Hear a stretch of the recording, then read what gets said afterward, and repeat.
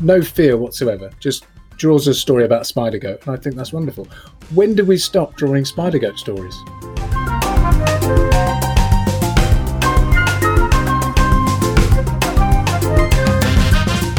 You're listening to The Occupational Philosophers with Simon Banks and John Rice.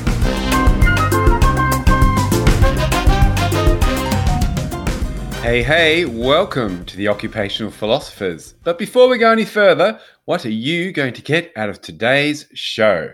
Well, we're going to look at the one thing that kills your creative potential, whether that's at work, at home, or in the bath. Building on that, we're going to develop some tactics, importantly, on how to deal with it. And then we're going to learn some key ways to have a little less of this creativity killer at work.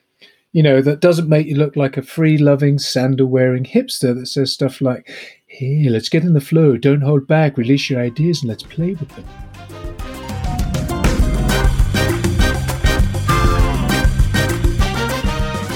Hey, Simon. Hi, John. It's our very first episode of The Occupational Philosophers, and it's very exciting. Yes, I'm feeling the vibes, John. And look, I'm excited to be knowing that you'll be joining us every 2 weeks, where we'll help you realize your untapped potential as a curious, creative, and imaginative star that you are or would like to be. And it's not just going to be the two of us. We'll be chatting to other people as well who have taken the path less traveled, who have stories that will inspire you to be more fearless, break out of those non-creative weeds, and see things in a very unique way. But look, let's kick this show off, hey?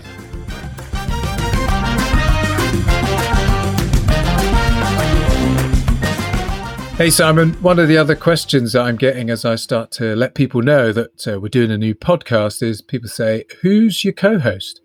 Yeah, I'm getting asked that all the time. So I think we need to put in a little section just to deal with that up front. This little section is called Get to Know Your Host, but we're going to do it in a fast and furious manner. So I have some questions for you, John, just to find a little bit more about who you are. What part of the world do you live in? Well, Simon, I live in a little place called Shoreham-by-Sea, which is just along from Brighton on the south coast of England. Now, what's one interesting thing about your town that we might not know? Well, as you might imagine, there's lots of interesting things about Shoreham-by-Sea, but my favourite is the fact that Charles II, when he was escaping the parliamentarians and the Roundheads or whatever, he made his escape all the way through England and he ended up departing to France from Shoreham-by-Sea. So he left this very beach just around the corner from me to get away. Well, that's nice work, and I like Isn't that. it? Yeah. What's your day job? My day job, well, I'd probably class myself as an occupational philosopher. I get curious with leaders, teams, organizations who are trying to achieve something, trying to change the way they do stuff. And it's just about getting curious with them and helping them get there. All right. I like that little description. Now, that is your day job. What's your first ever job? Gosh, so I would probably class it as working at 7-Eleven, which was meant to be serving customers and baking bread, but was mainly me hiding in the back, pretending I was baking bread and reading magazines because I was a young teenager. So, you know, I was just hanging out the back trying to avoid doing work. But that was my first job, whilst wearing a red jumpsuit, looking like the Bionic Man, for the age of people there who might remember the Bionic Man. Now, if you're over 70, you might remember the Bionic Man. If you're under that, go look it up. Go look it up. Look it up on the internet. And the jumpsuit was your own choice, or you had an internal jumpsuit? No, that was uniform. I didn't decide to go, hey, I'm going to go to work in a jumpsuit and just try and impress people. No, we had to wear red jumpsuits and like baseball caps as well. So as I was going to work in the morning, I used to run across the park to get to the shop looking like the Bionic Man because I'd be running at speed because I was usually late. But just to be clear, I'm keen to understand this. Like if I go into a 7-Eleven now, there's someone like in, say, trousers and a short sleeve shirt. You had a zip jumpsuit where you would like climb in and be like you're a spaceman or something? That's exactly it. And that's what made it exciting. Because the first job, I felt like a spaceman, even though I was stacking shelves. What's the one thing that people don't know about you apart from your jumpsuit problem? Well, that would probably be that I was on reality TV once. So, in what would probably be classed as the early days of that sort of whole rush of reality TV programs, I took part in something called The Block. And I can see you're smiling, Simon, because you put me up to it, I always say, in that you sort of said, hey, John, you ought to look at this thing called The Block, which was massive down in Australia. And so they tried to replicate it here in the UK. And myself and my partner, now wife, Leslie, we had to do up a house along with 3 other couples over the course of 3 months. I was still trying to work at the time. And we work every hour God sends to do this house up whilst getting judged by Simon Cowell's brother, Nicholas Cowell. And we kind of won in some strange way, but that's for another day. And if you live in Australia, The Block is still huge. I have like 10 different versions of this show every year, but I never quite caught on in England. What I did like is you and Leslie are on the sides of buses in like yellow overalls and different things. Like you're out of the wiggle. I think it might have been a jumpsuit again. I think they seem to be following me. And you would occasionally, when we're out, get recognised in the pub and someone would go, you should have won that, or your bathroom was the best. Oh, we were there, man. We were a heart of the population. That was it. They took us to their bosom. Well, that's the end of getting to know John. Thank you very much. How about you then, Simon? Let's find out a bit more about you. So, same questions, really. So, Fast and Furious, where do you live? I live in a little town called Terrigal, which is just north of Sydney by the beach. And what's that famous for? Well, this is just my own observation. I think we have the highest population of dogs to people in Australia. That's observation rather than some data you've got hold of? That's just observation, anecdotal observation. What's your day job? I'm a keynote speaker and author on creativity and innovation and a recovering artist.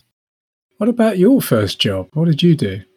Well, it's quite entrepreneurial, which has maybe continued on to this day. And I had a car washing round I created, and that's pretty much how it went. I'll go wash people's cars and they'll give me some money and boom, boom. Was that successful? Relatively successful. Had some pricing problems at the beginning with pay, like those restaurants where you pay what you want. And some people go, oh, I didn't pay anything. It was great. There were a few people that were a bit like that with the car occasionally. So I set some floor ratings for pricing, but that was good. Yeah, it was good. What about something we might not know about you? Well, I lived in the UK for a long time. When I was in London, I appeared in a production of Cabaret that ran for 2 weeks at the Richmond Theatre. I have to ask, which character did you play? I was German in bar number 3, and I had one line, and my line was Fritz. As in a name or an order for chips? Yeah, no, yeah. Fritz, por favor. I had one line, and I was in pretty much all the scenes as a background person in the bar, sung in the chorus. But I had one line, and then on the last night, I threw in my own line. I put in a couple of other ones because I didn't have any, and you ad-libbed. Yeah, because what it was, one of the ladies was a prostitute or something along those lines, which is pretty much half the story. And she goes to me, what's your name? And my line was like, she was laughing because she'd forgotten that she sort of slept with so many people. And I had to go, Fritz. And on the last night, I said, Fritz, but I don't care. If you don't remember, you weren't that good anyway. And I put that in. I thought, I'm not just getting one line in this show. Did that get you chucked out, or did it lead to some more acting roles? I left it then and there in live theatre, but the audience liked it, and she liked it as well. So I love that.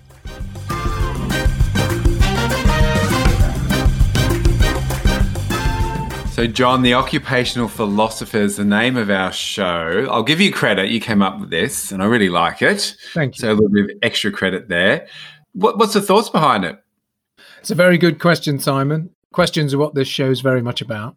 So the idea came from a fevered dream or a notion that there are many fields that exist which are associated with helping people in their place of work. So we have occupational therapists, for example, who look at health and well-being, and we have occupational psychologists who are interested in people's behavior and their mindset. So it just struck me that helping people to be more curious and creative and imaginative in their work and beyond might be the perfect role for an occupational philosopher. We want to explore some themes that I think throughout this podcast series, Simon. We've got curiosity, we know is one of the key themes. And the other ones that ride along that are creativity and imagination. But you could probably throw a whole load more things in there like play and learning. But Fun. And fun. Yeah, hopefully we'll have some of that along the way as well. So these are big themes, some of these. And of course, we can apply it in different parts of our lives, can't we? I mean, this could be just applying it to wanting to start a new hobby where you want to start painting or you want to get a bit more creative in your own life. But of course, we can go much wider than that. And I think when I talk about this stuff during my day job, it's when you're creative at home, and let's call creativity connecting the dots in different ways, because there's so many different ways to be creative. So when you're connecting the dots in different ways, whether that's through an activity or thinking or what you do with your kids or the way you think about your day or the way you might have your week unfold, whatever that may be, all of that stuff, when you pour water on the garden of your mind, for a philosophical statement, all of that stuff is absolutely transferable to the world of work, and it's absolutely transferable to the wider world. And, you know, we can't sort of ignore the elephant in the room, which has been the last 6 months of, you know, crazy time. And there's some really big questions that need to be asked. And, you know, our creativity, our curiosity, our imagination, and our ability to philosophize and think differently, they're going to be at the heart of the new world which we move forward and thrive in. Every year in Sydney, they have the Festival of Dangerous Ideas. And I think something like that is, you know, it's at the heart of these philosophical questions and being more curious as well and asking those more provocative questions which will make us think differently. And I guess which we've seen. Wait a second, Simon. Dangerous ideas. I mean, is that just saying radical ideas, or are they genuinely dangerous? No, they're not sort of dangerous. I'm going to mix 1,000 Mentos with a litre of Coke and see what happens, you know, in a small room. Yeah, put some firecrackers in. Not like dangerous ideas, but just those more provocative ideas like what if, or why not, or why do we need to, or what would the world look like if we did this? It's interesting, actually, that idea of dangerous, you know, what they mean is radical, but it's interesting that they frame it as dangerous. I know why. It sounds great, doesn't it? It sounds very exciting, dangerous ideas. But that does go a little bit to the heart of it. We will explore it, is, you know, why perhaps sometimes people aren't curious or creative or imaginative is because it will be seen as dangerous, as radical. You know, people may go, whoa, wait a minute, that's too much. You know, and that, again, as we talk about chin strokers of history, sometimes they were considered to be dangerous because they were asking questions that people didn't want to discuss. So it's really interesting that that's part of the fear.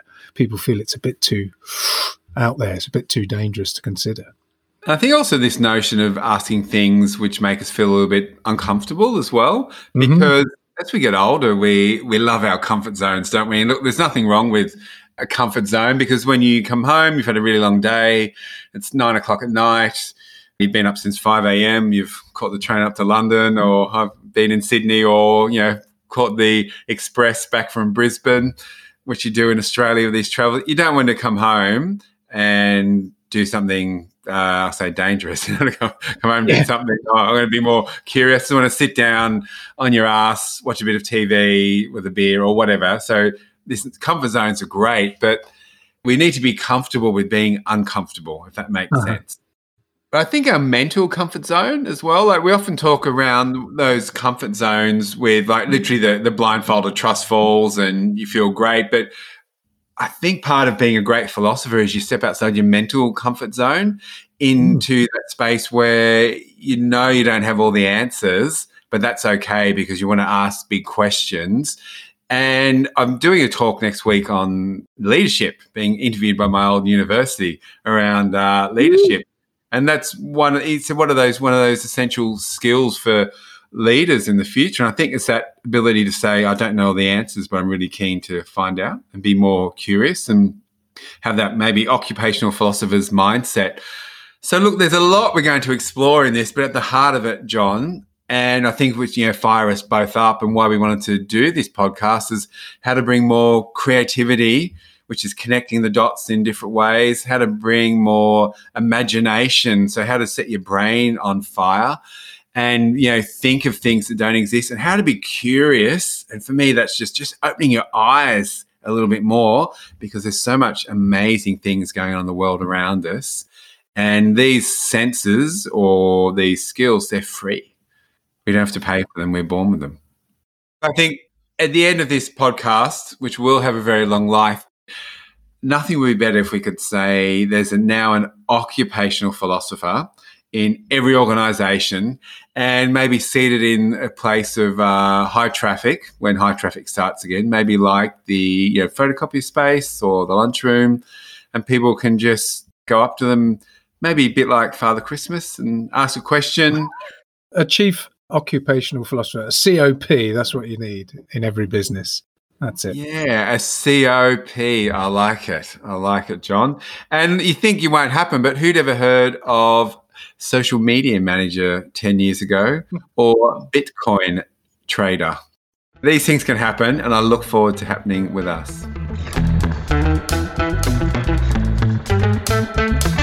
Simon, you remember at the beginning of the show when we said we'd be speaking about the one thing that kills your creative potential at work, at home, or in the bath? I sure do, John, and that's because all roads lead to the ogre. The ogre. What's an ogre, Simon? Well, I know what an ogre is, but what do you mean by an ogre? Well, look, when I talk about an ogre, it's that internal voice, that internal critic, that internal nag we have inside of us, and always pipes up when we go to do something out of our comfort zone, something new, something different, a little bit left field. Most importantly, it's ugly, grumpy, and not very nice. Sounds like me in the morning before coffee. Sounds like a lot of people I know. Yeah. I mean, I when I hear ogre, the only thing that ever comes to mind is Shrek or something like that, because the kids watch that a lot. But ogres, they have to be ugly. Yeah, do they have to be ugly, grumpy?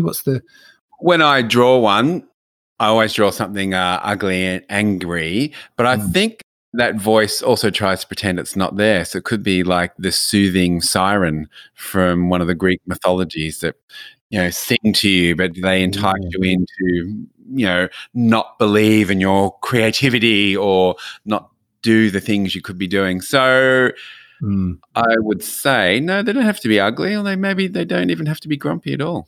Yeah, it could be quite, as you say, good looking and seductive, sat on your shoulder, but telling you the things that are going to stop you doing things. And maybe they're so nice to you in some ways, you've got so used to them hanging around that you've forgotten that they're as badass as they are.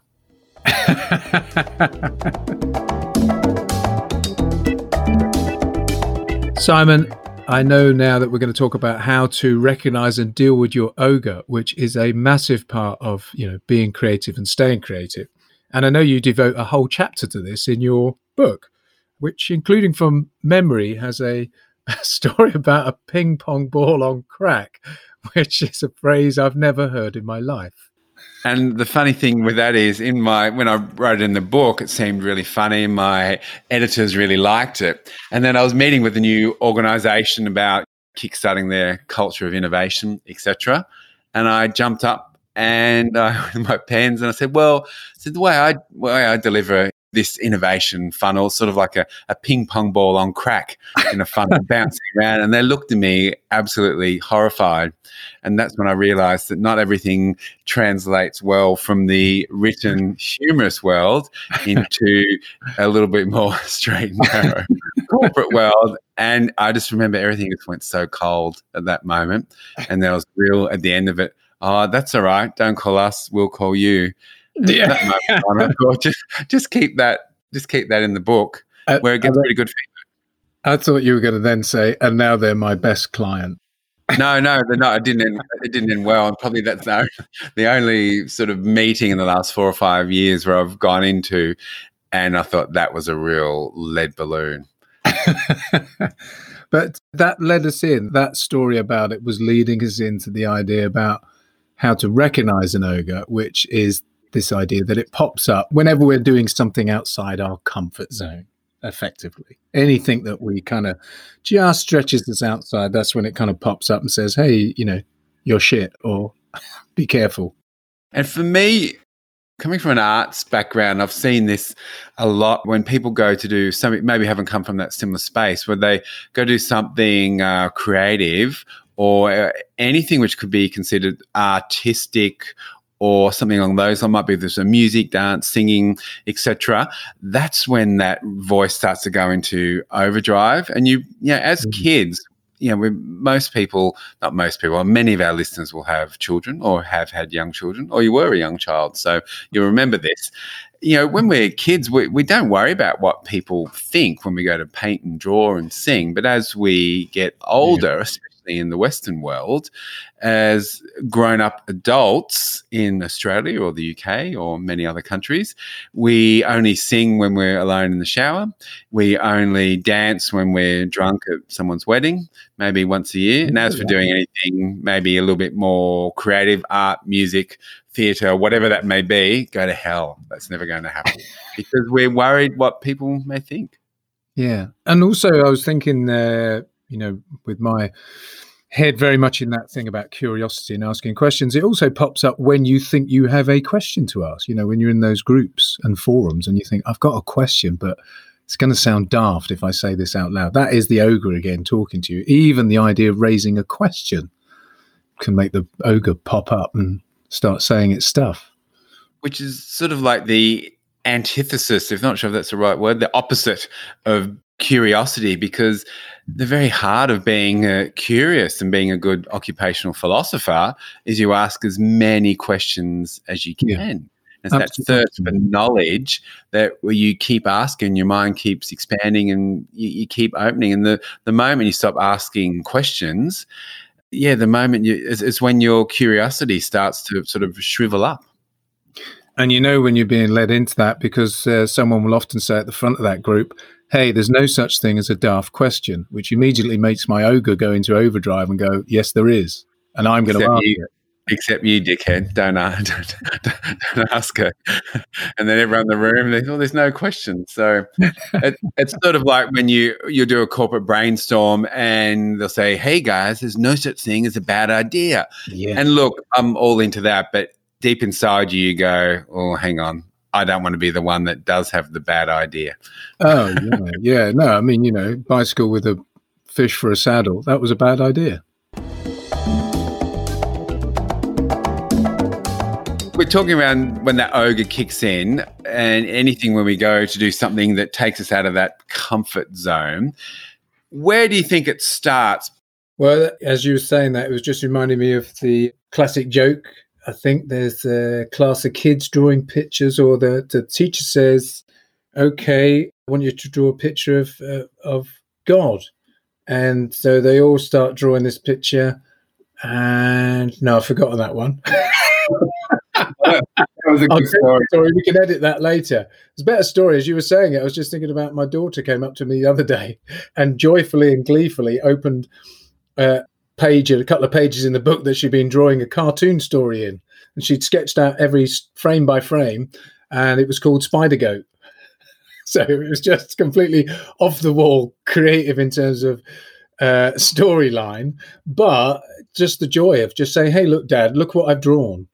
And I said, that's fantastic. And just that encouragement, but just no fear whatsoever, just draws a story about Spider Goat. And I think that's wonderful. When did we stop drawing Spider Goat stories? Here's the thing. As kids, we're all born creative. And my view is we eat, we walk, we talk, and we create. However, as the grown-up adults we are, that changes. So have you got a moment where that space from maybe curious, creative, imaginative philosopher shifts into the more normal, boring adults that a lot of us turn out to be? Well, I suppose a lot of it forms in school, doesn't it, for many of us? I think we start to have that idea fairly early on, you're good at this. People say, oh, you're really good at that. Or, hey, John, great at maths and you're good at doing the history, but the art, don't go that way. That's not for you. So I had that. You're okay, but you'll never be particularly talented at it. So I think it forms pretty early. And it's funny, I heard someone speak on the radio, how they'll often say, oh, that child is shy. And this lady, the psychologist, she said, no, kids are shy. Kids only become shy when they hear it from their parents repeatedly say, oh, they're shy. Kids don't understand shy.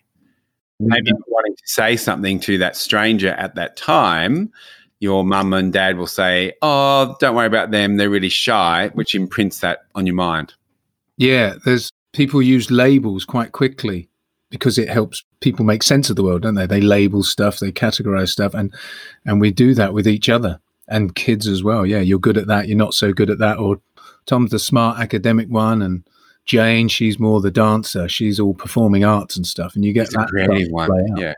And it starts to close people off to opportunities, I think.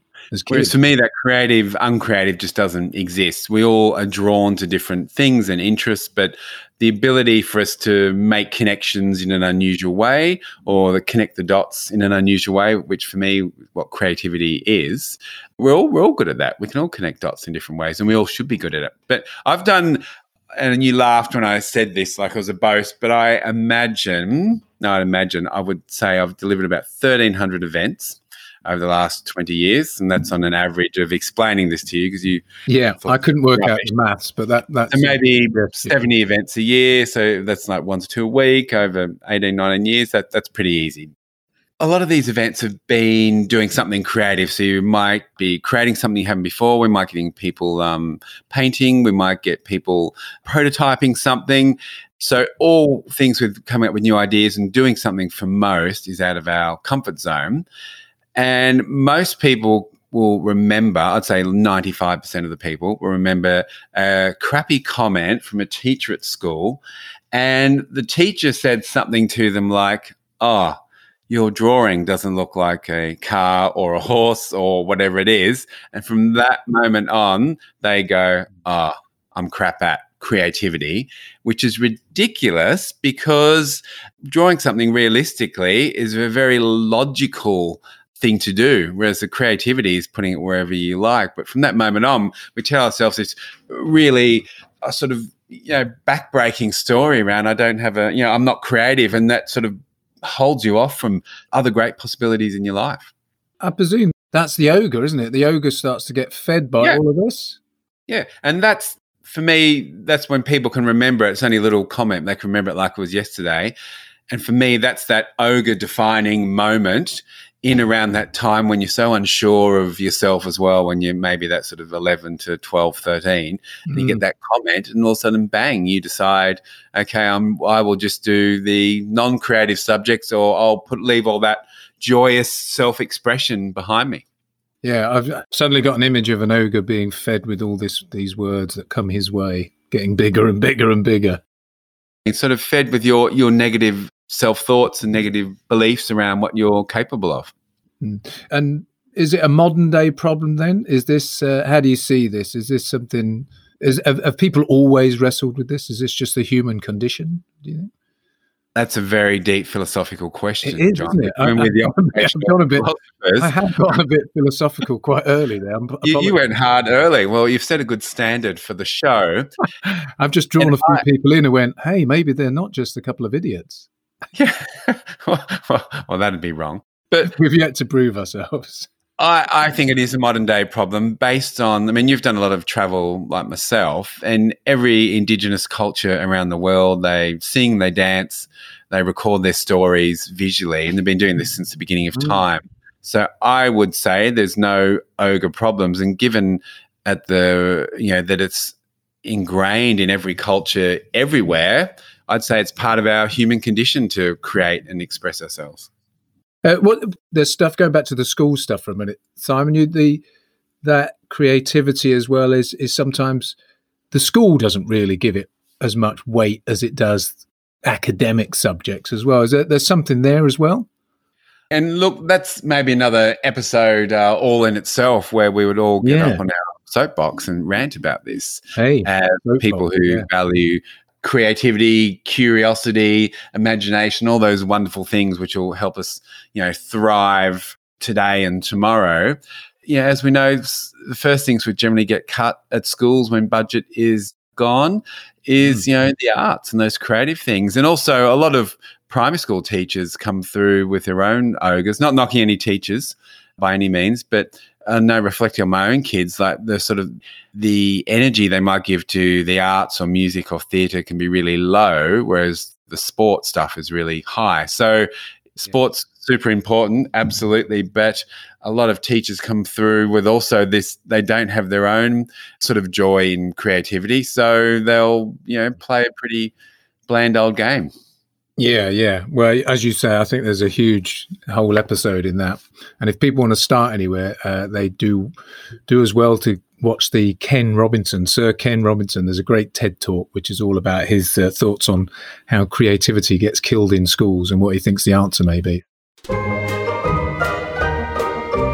Hey, Simon, one of the things that philosophers were very good at, as well as asking lots of questions, were to conduct thought experiments. These were things that allowed them to explore ideas or what if or scenarios. And I thought it'd be great if we had some thought experiments of our own in every show. Okay, so this week's thought experiment is a would you rather question. And this is a work-based would you rather question, John.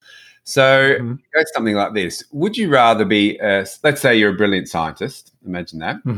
Would you rather produce the best piece of work ever, groundbreaking, no one's ever thought of it before, your brain's on fire, it's world's best practice, but your university won't publish it for some technical reason, so it'll never ever be heard of, it's buried? Or would you rather produce maybe just a quite crappy piece of work, but it gets published and you become famous and well known for that quite crappy bit of work?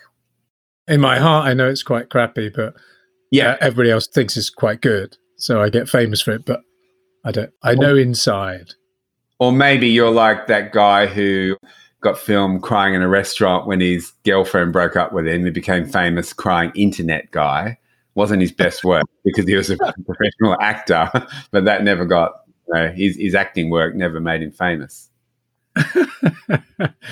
Okay, so let's take the famous, the brilliant work piece. So that's like I've discovered wormholes in space and I've proved that time travel is possible and I've cracked it with this piece of work, but no one knows about it. And it's not allowed to be published, let's say. Okay. Or I've worked out what makes wheels squeak on a trolley in a supermarket and that's made me famous. Yeah, and that's what you'll always be known for. What would you rather? I think I'd rather just go around cryptically saying, I've done something brilliant, but you'll never know. Which, frankly could be true. I've not told you, Simon. I know all about time travel. No, my mind goes to an English pub, these sort of the little woody ones and the low ceilings, the guy sitting in the corner. I've done something brilliant. I have. Yeah, absolutely. So how about you, Simon? Have you done something brilliant that no one knows about?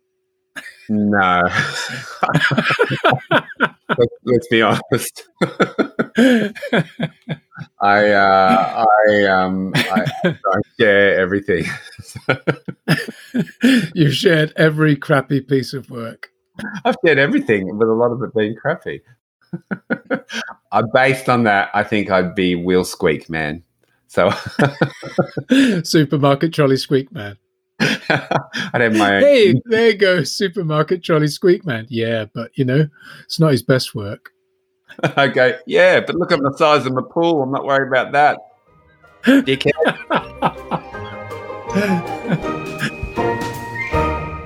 John, what does this ogre turn into? Well, I think it's fear, isn't it? As this ogre gets fed, from your own thoughts, other people's comments, it's feeding this ogre, which, just becomes a sense of fear, a fear of failure, a fear of looking stupid, a fear of being ostracized, or you don't fit in, a fear that you won't fit in if you do this thing. So, it kind of manifests itself as fundamentally fear, but a fear of lots of different things. And it depends what's most important to you at that moment, isn't it? I hadn't probably thought of it like that, but it goes to that sort of that fear of fitting in as well. That might put a lid on your more creative, curious, imaginative habits as well, especially when you're at school, when everything is around about fitting in. You often hear people, hero worship now because they're actors or musicians or artists or people who've gone on to do these amazing, outstanding sort of creative things in their life. And when they were at school, they got really hammered for not fitting in and being a little bit left of center and being different and, liking different things. So that's a really good point around that fear, especially when we're younger. And I guess when we get to work as well, we want to fit in also. Yeah. So you can so easily hide the little bit of creativity you might have hung on to from school, and you get to work and that's the last place you want to make a mistake or put your neck out. You got to be prepared to stand apart from others, to really ask those questions, to be creative, etc. And I think a big thing about how as social animals, quite tribal, and so the need to fit into teams, into communities, friend groups, work, organizations, all of that. Yeah, huge, I think, huge. I think one of the good things I always think about, because I studied fine arts and did a fine arts and an education degree with that as well. One of the great things that arts taught me is that you don't have a fear of failure, because I specialize in painting and ceramics and sculpture, but when you're painting, you're constantly making mistakes. And that's how you learn. Like, you try and mix something and your pile of stuff on the floor that didn't work for that one beautiful piece that you have, which then sells and gets you in a gallery or whatever that may be. The lead up to that is riddled with mistakes. But those mistakes, you don't fear them, because that's just part and parcel of creating great things and being creative. And so I would put that fear of making a mistake is the biggest handbrake on creativity I know. Yeah. Because if you're worried what it will look like or what it will sound like or what people think or say, that fear will never let you go where you need to go and be that creative beast that we were all born to be. When I wrote my book, the number one thing I put at the beginning of my innovation framework is dealing with that ogre, which is that crappy, shitty voice, which tells you what you can and can't do. And if you want to have that culture of creativity, which pretty much every study around the world at the moment says is the number one skill to thrive in the modern workplace, you need to deal with that mindset or that inner voice saying, look, you can't, you look stupid, you look foolish. There is a certain courage that's needed to do that. Yeah, absolutely. And look, Vincent van Gogh said, if you hear a voice within you saying you cannot paint, by all means paint, and that voice will be silenced. So it's that bravery just to go and continue doing that thing which you worried what people will say. And the great thing is, the moment you do something and you realize, well, that didn't kill me, all of a sudden you go, oh, I might try it again. And your confidence grows, and then you practice and you get a bit more brave, you practice a bit more. And all of a sudden, People think you're that creative genius, which has come from practice and bravery, but bravery to get you started. Once your confidence and skill start to grow in any creative field, you build on that confidence all the time. It's like if maybe you haven't run for 20 years, which happens to a lot of middle-aged men as they get on in their life. Oh, yeah. Whatever sport you had when you were younger, and you think, all right, I just might go back on the bike. And the first time you're a little wobbly and you look a bit blubbery in your tight lycra clothes, you're brave and you kick on. And then after a few weeks, things start to flow as they should. Now, John, I think it's a good time to talk around how we can tackle our ogres, because it's all that creative, or let's say our ogre, that thing which is holding us back, being the most creative, curious, imaginative, occupational philosopher we can be. And look, given that we're a not so serious business podcast, let's go into that space first. If you're at work, how do we tackle our work ogres that hold us back? Well, I think that the first place I'd start would be taking the leaf from some of the things you talk about in your book, which is about changing the way we think about failing, as we might put it, inverted commas, air quotes or whatever, and change that mindset to seeing it as experimentation, something that we do, we try it, we test it, doesn't quite work the way we want it, so we then adapt the way we do something and we try again. And so we have this idea first of a mindset of experimentation, I think is really important. Yeah, so we move from hashtag fail fast to hashtag experiment quickly. That's it. And I think that's a really important. So there's the mindset, and then there's the actual doing it, I think, which is really important. So you kind of then have to actually commit to that and say, okay, well, we're going to try different things to see if we can get a different result. And one of the things at the minute, which is massive across the work that we do with clients that we're working with, is they're all trying to become agile. You've probably heard this as well. And sure. A lot of people listening in will be working in organizations that are trying to become agile organizations. They're trying to put in place agile HR practices, or they're trying to put in place agile performance management. And the idea of agile is about rapid change. It is about experimenting quickly, learning, testing, moving on, changing, evolving, etc. So, the idea of having that mindset of experimentation and then actually doing it is a really good way, I think, to bring it to life, but also to start to do things in an agile way. And that's with rapidly changing work, pace of change, technological change, and complex work now ever more the norm. Becoming agile it is definitely the way to go. Let's take this down to its most simple level. What's a super easy experiment if we're going to be agile? And look, a lot of people hear agile and roll their eyes. So I think we need to break this down to its most basic thing. What's an agile experiment you could run at work, as an example? Well, I think a really neat one is around meetings. The idea that meetings have to be run a certain way, and they have to have PowerPoints that are shared by everybody and a particular agenda. And so one of the first things you could do is just mix that up and say, what if we had meetings whereby PowerPoint was banned? I know. I suspect there's a sharp intake of breath across the nation as I say something like that. But you ban PowerPoint for a week and see how that goes, and see how people then adapt and experiment with different ways of presenting their ideas, their information, their thoughts or whatever, and see what happens. But yeah, ban PowerPoint, just go a different way. And here's the thing at the end. If you look at it as an experiment, you can go, did that work? Were our meetings more effective? Do people enjoy them more? Was there more engagement in them, etc.? And the good thing is you've done over a week. If the answer is, yeah, that was great, you can course correct, continue, iterate. If it wasn't, you go, no worries. It's only been a week. So that's the change I would think in that sort of agile experimentation phase. So it's short and sharp, and look at what you've got, because you've got some data. And one of the questions when I speak, especially to a government audience, if it's like a big public forum or something, people will ask at the end, what do I do if I'm always putting ideas forward, but my boss shuts them down?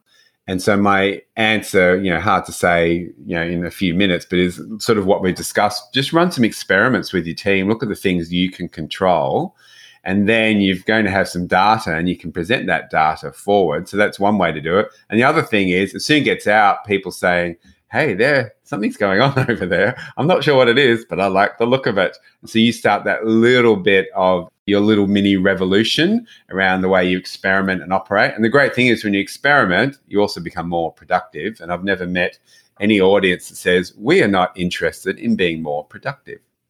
Now, personal level, John, here's something which I think is a really good one to do. And again, I use this when I work with people because, as you know, and part of this show is undoing this, I'm not creative, I'm not curious, I'm not imaginative, that undoing that mindset.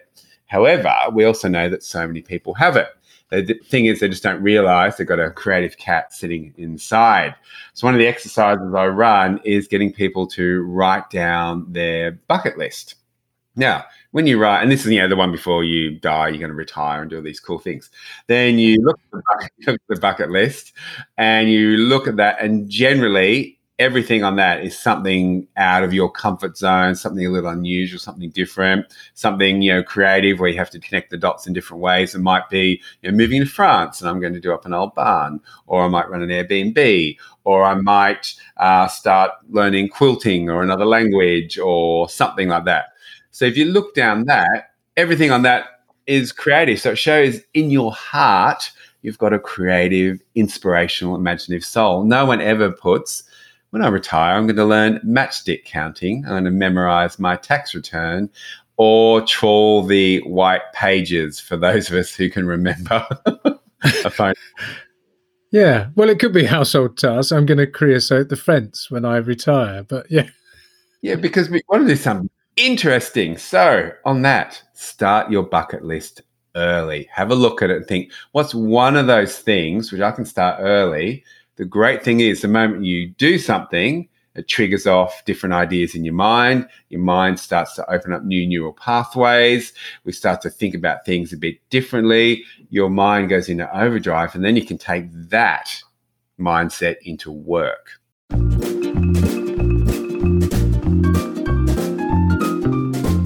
Now, each and every week, we will also introduce a quote because as a good occupational philosopher, pondering quotes and, wise sayings is an important part of your role, and getting really curious about what people say and what they mean and spending a bit more time to delve into your imagination.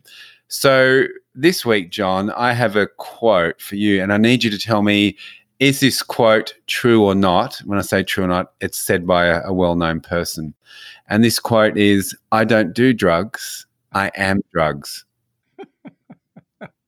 Something easy to start with. Am I allowed to say names out loud if I want to? Yeah, you can say some names out loud. I'm not quite sure what the rule is. Let's say you can ask 3 questions.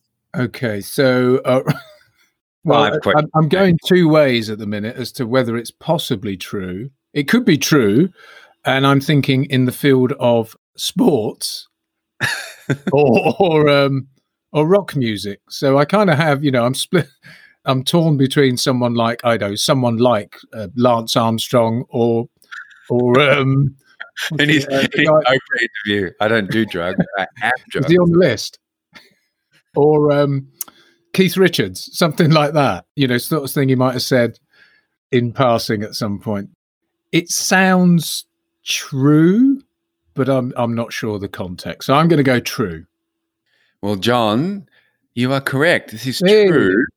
And this is what the artist Salvador Dali said when someone said, do you do drugs? And he said, I don't do drugs. I am drugs. Yeah, okay. Do you think he was on them at the time or not? I think absolutely, Did he ever have anything that made him see melted watches everywhere? Yeah, well, that's when I explain what his style of art is. Surrealism, I say, well, just think of it like this. He used to take a load of acid and then paint what he saw in his dreams. So that's my explanation for surrealism and why I'm no longer a teacher. So it wasn't just the view out the window? No, it wasn't. Well, you should see his window. And he has a pool shaped like a penis at his house. Having been there, which is also pretty cool.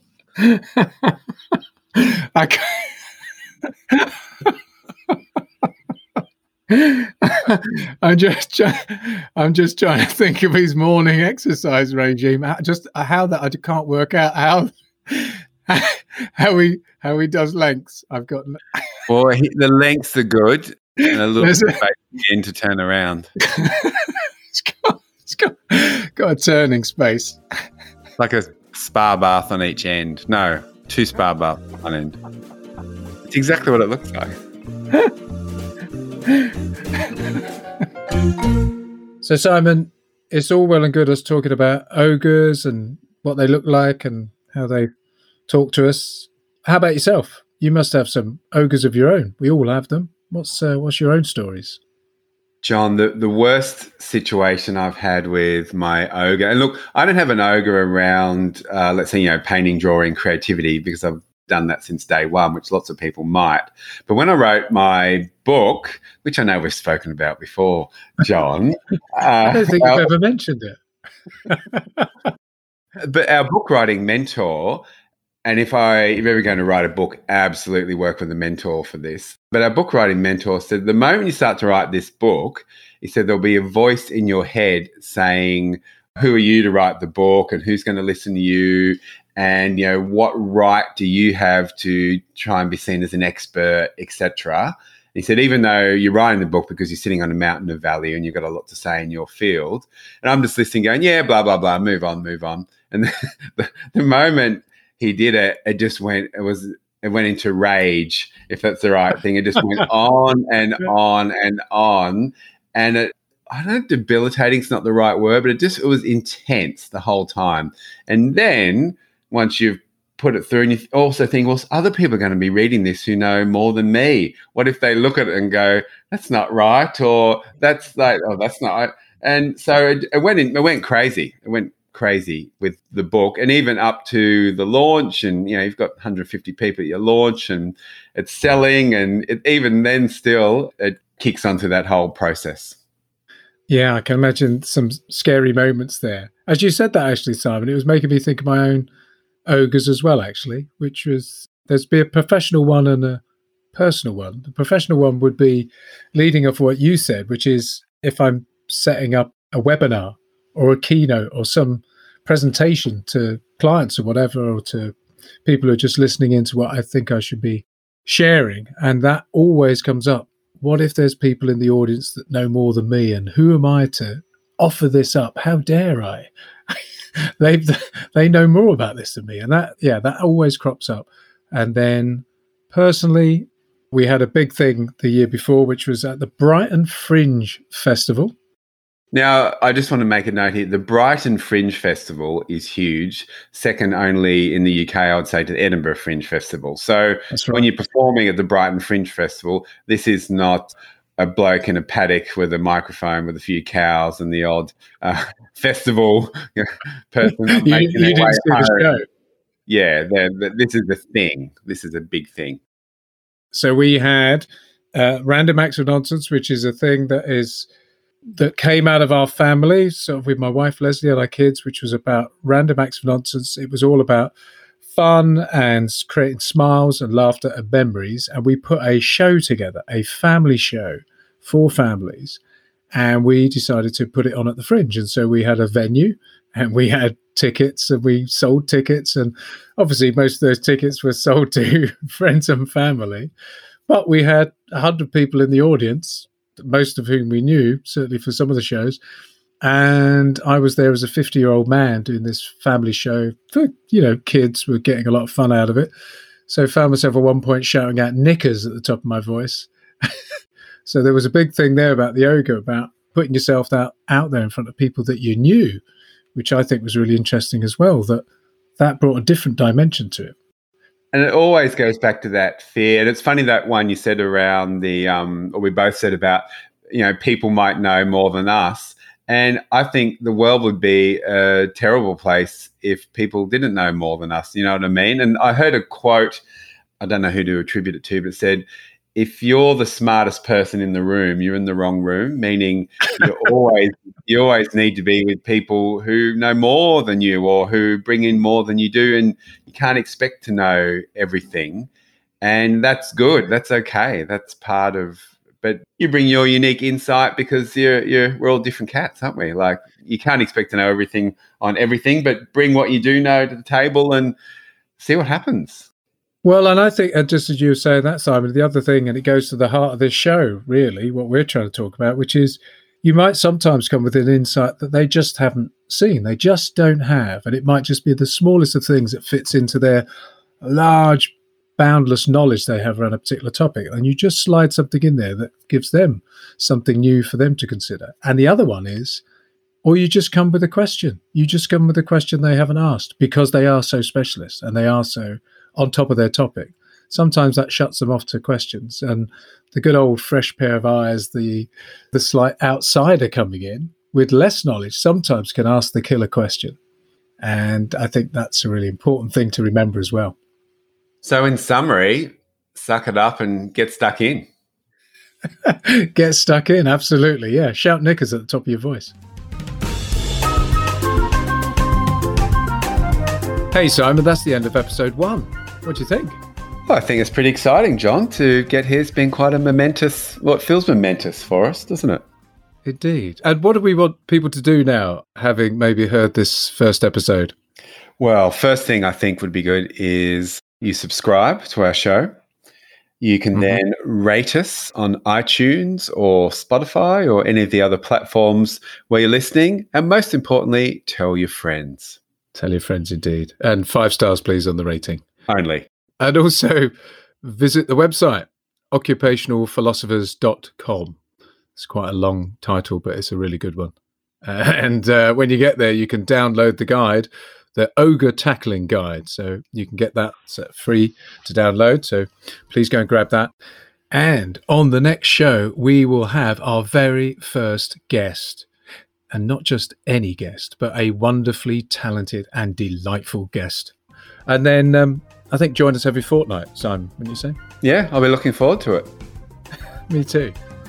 Now, this probably means, is your mum going to tune in, John, or has she given you any feedback yet? She's definitely one of our core listeners, definitely, for sure. I saw she really likes it. Good. Well, that's what mums are meant to do. So, although she did say she preferred your voice to mine, which was a bit of a downer. Fair call.